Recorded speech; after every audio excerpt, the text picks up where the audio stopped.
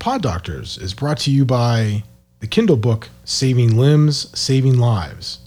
Advanced Treatments to Prevent Amputations in Diabetic Populations. This book by Dr. Damien Dauphiné discusses specific patient cases in diabetic limb preservation, which highlight the modern use of wound care technology that has exploded in the last 20 years.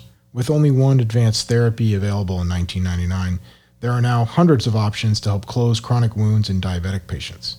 Dr. Dauphiné distills these options down to show patients and physicians treating these patients how combinations of these products can be used to save limbs and save lives. Welcome to the Pod Doctors.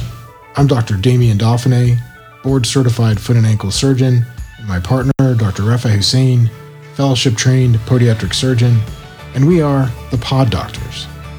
Each week, the Pod Doctors will be discussing aspects of podiatric medicine and surgery to educate our audience on common foot and ankle problems and the latest treatment options available. We hope to bring you interesting and informative shows each week discussing all the crazy ways that our wonderful foot can malfunction and cause us problems. So please find us on all the platforms where you find your typical podcasts, Spotify, Apple, Stitcher, and YouTube, where you can view our videos. So please like and subscribe, and we will see you next time on The Pod Doctors.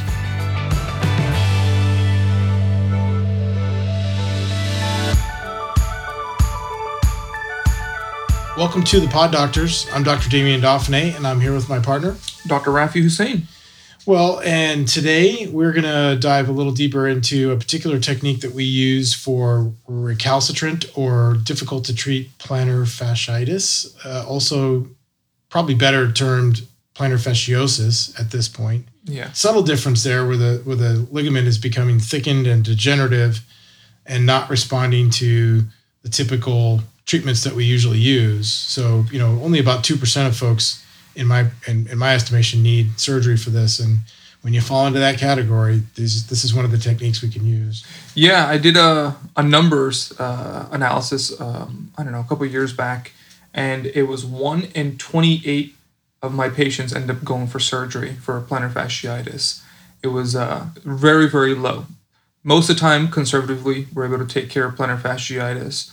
And when Dr. D is talking about plantar fasciosis, it's from when it goes itis, meaning acute inflammation, to osis when it becomes a chronic problem. And that's when it's more difficult to treat. It's almost like a wound inside the foot that the body's no longer addressing. Yeah. It's become chronic. It's not progressing.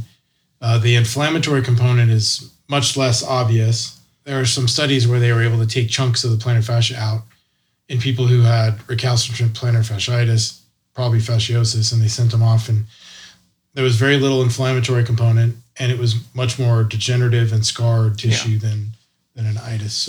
So when we're talking about plantar fasciitis, we talked about this before. First step, heel pain in the morning, typical. The plantar fascia makes up the band that goes from the heel to the toes, and every time you step down, that band gets stretched out. And with wear and tear, you get little micro tears and inflammation, and it becomes painful, and sometimes you can get spurring. But the spur isn't the problem. The inflammation is actually more the problem, the micro tears that you're getting in the plantar fascia. So we can treat it conservatively. We talked about stretching, good shoes, good insoles, night splint, rocker bottoms, steroid shots. Custom orthotics. Physical therapy, laser therapy, stem cell injections. There's a lot, but once all that fails, this is one of the surgical procedures that can be done for plantar fasciitis, or even better for plantar fasciosis. So typically it's the central and medial band that flares up. The plantar fascia, like we talked about, makes up the band that goes from the heel to the toes. It's like there's a term called the windlass mechanism. Yeah. It's like a suspension bridge. And so every time you put your foot down, it's absorbing shock. If it gets overused, that's when you start to see the spur formation, you start to see chronic inflammation, and then if it goes on for months and months and years, that's when you start to see the thickness, which we can identify with ultrasound. Yeah, so plantar fascia under ultrasound should be about 2 millimeters thick, normal plantar fascia. When it becomes inflamed, when it's more than 4 millimeters thick, you can literally measure it using your ultrasound. So whenever I'll do like my ultrasound guided injections, I'll take a picture and I'll show the patient, like, look, This is the measured amount on your plantar fascia, and this is how thick it is. And ideally, we want that to be smaller. I had patients that have it almost like 8 millimeters thick. Yeah, and those folks, Steve Barrett, our colleague in Atlanta, has written about this. He was the first guy to develop the EPF, the endoscopic plantar fasciotomy procedure. That's the one I like to do. And he basically said, look, if you can ultrasound these folks and see that their plantar fascia is 7, 8, 9 millimeters thick, they're not likely to respond to conservative measures, and you should really start talking surgery with them, because you're going to be wasting a bunch of time. And I don't disagree with that, because I see when you see those chronic patients who've had it for 10, 12 years, they're not responding to anything under the sun. Yeah. You probably should, jump the gun a little bit and talk surgery for them, because I think they're going to benefit more.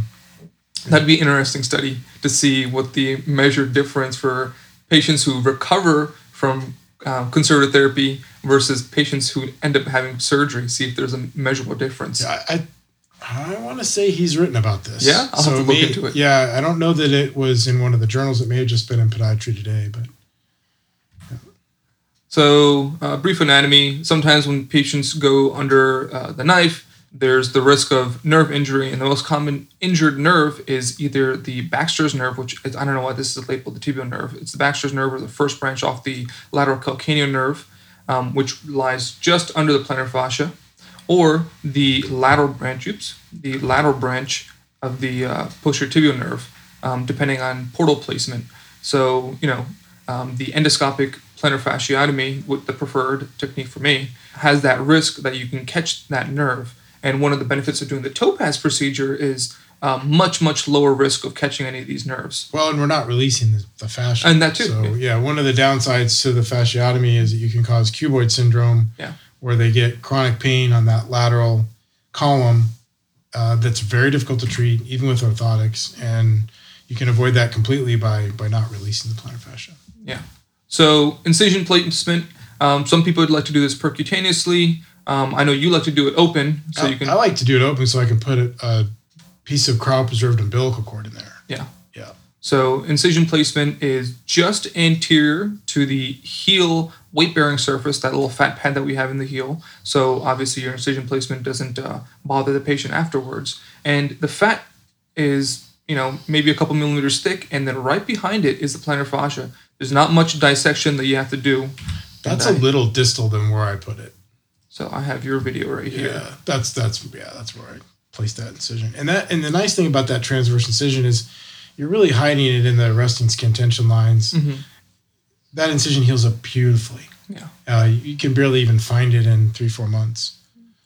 So we put in a Wheatlander, which is that retractor. My big head is in the way. I apologize. And that shiny substance right underneath there, that's the plantar fascia. I mean, it's not a big dissection. Look at that. Pretty simple. And again, I think the advantage of doing it open is that you'll see this. Do we put the cryopreserved umbilical in this case? Yeah. Okay, perfect.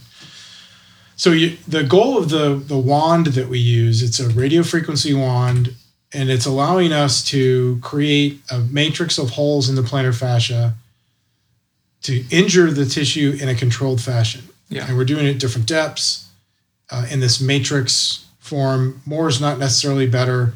You don't need 100 holes in the plantar fascia. You need like 10, 12. That's about all you really need. Yeah. And it's superheating the tissue. It's injuring it, but in a controlled way to stimulate some sort of healing cascade. And then we're going to put the umbilical cord material, cryopreserved umbilical cord material, which has heavy chain hyaluronic acid molecule, and then it has anti-inflammatory and anti-scarring characteristics. Yeah. So this picture here on the left, it shows the percutaneous way. A lot of people draw a little box overlying the area of most pain, and they'll do these little fenestrations.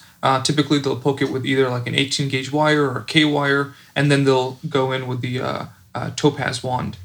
I could see doing that if you were going to then follow that up with an amnio injection. Yeah. Oh, yeah. A lot of the papers talk about doing that. But the amnio injections are dehydrated, and they do not have the heavy chain hyaluronic acid molecule, which we believe is responsible for fetal tissue healing. So I think you're missing an opportunity in my estimation. So this is the actual wand. You're hitting a little foot pedal and then varying your depth of application. So maybe a couple more, and then I'm done. So you do like a little grid Right. overlying the area of most problems. Correct. Pain. And you can even tuck back, and come a little further back. Yeah. You know. Tent the skin. Yeah, and you don't have to change your incision line. So that's pretty much the Topaz. It's running saline through it with like 3 drips per second, 2 drips per second. Oh, but that's a really cool. Well, that's showing the closure. This is. I mean, the procedure. The sutures. Yeah, gotcha. Yeah. Procedure is pretty much done after you do the graft application. So I don't know. So this is showing my big head again in the way. We didn't have a good. Our cinematographer was sleeping. So the graft is in there. I tried to catch it, but the graft is cryopreserved umbilical cord. It's about 2 to 3 millimeters thick. Because it's cryopreserved, it retains that heavy chain hyaluronic acid molecule. It's extraordinarily anti-inflammatory, anti-scarring, and it's providing materials that tissue really needs to move forward through the wound healing process. So it's really the perfect stuff that you can put into a wound bed that you're trying to get tissue to do something. So we're irritating it, we're injuring that tissue in a controlled fashion, and then we're giving it what it needs to hopefully turn around and heal. And, for the relatively small percentage of patients that fail our conservative regimen, this works extremely well. So when we select out just those patients who have failed all the other stuff, our outcomes are extremely good. Yeah. Up 90 plus resolution. And I think that umbilical cord material also helps that scar heal just absolutely beautifully. Oh, yeah. The anti-inflammatory and anti-scarring component doesn't just help the fascia, it's also helping the overlying dermis and epidermis that you're trying to repair. Yeah. You do like what, 1 or 2 stitches down to the bottom? You do like a horizontal mattress and then a couple of simples on either side. Boom, you're done. Put them in a dressing, little Xeroform, 4x4s, Curlex. Yeah, that's going to heal beautifully. I usually keep them off of it for about 3 days just to give the skin a head start, and then they can weight bear on it. Nice. Whether it's in a shoe or a boot, doesn't really matter either way. Yeah. I mean, that's pretty much it. It's a very straightforward procedure, minimally invasive. I don't know. It's literally a centimeter, roughly? 2 centimeters? 2.5. 2.5. And then I think the advantage is you're not releasing the plantar fascia. So you're not eliminating that structure from, continuing to do a job for the foot. Yeah. You're avoiding the chances of developing a completely different problem, a sequela known as cuboid syndrome. Yeah. And this incision line heals up beautifully, very low dehiscence rates, very low infection rates. So it's got very little downside when you find yourself in the position where you failed everything. Now, I know a lot of patients like to ask, what do you do about the spur? The spur bothers me, blah, blah, blah. The spur is just a cool thing you can see on an x-ray. Yeah. Does it need to go? No. And we've known this for 30 plus years. I mean, how many times do we get x-rays on other things, bunions, ankle fractures? You'll see a massive spur and they're like, nope, never had heel pain. Yeah. So we know that it's not a direct correlation there. In fact, there is Steve Barrett, again, I believe, has thrown out the theory that the spur is actually your body's attempt at creating a fulcrum at that site to diminish the pull of the plantar fascia on the site that's painful. It's giving it slack. Right. And there may be something to that. So I think a lot of folks have mild to moderate spurs and don't have heel pain, which is, fortunate for them. Thankfully, they don't cost $1 million. Dr. Evil. But I think it's a remarkable procedure. When you add the umbilical cord, I think we've had even better success. Yeah. So that's the new little twist that we've been able to add. I think biologics are becoming a bigger part of a lot of the procedures that we do, and we're trying to use them, I think, judiciously. We don't want to overutilize these things because they do have a cost to them. Yeah. But I think at that size, that small size, 1.5 by 1 or 2 by 2, is a few $100s. And if it makes that procedure that much more effective, then it's completely worth it. Yeah. It's like you're going under the knife. You're going to the extreme level of care. Why not give it every opportunity to make it better? Right. I totally agree. Well, that was fantastic. A little discussion of chronic plantar fasciitis or fasciosis and one of the techniques that we use to turn it around. using the topaz and the cryopreserved umbilical cord. So thanks, Dr. Hussein. That was a great little Well, that was your overview. procedure, so thank you. You bet. My pleasure. All right, we will see you guys next time on The Pod Doctors.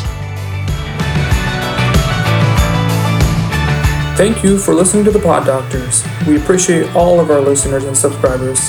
If you'd like to hear more, follow us on Facebook, Twitter, and watch our videos on YouTube. Like, thumbs up, subscribe, be safe. See y'all next time. Bye-bye.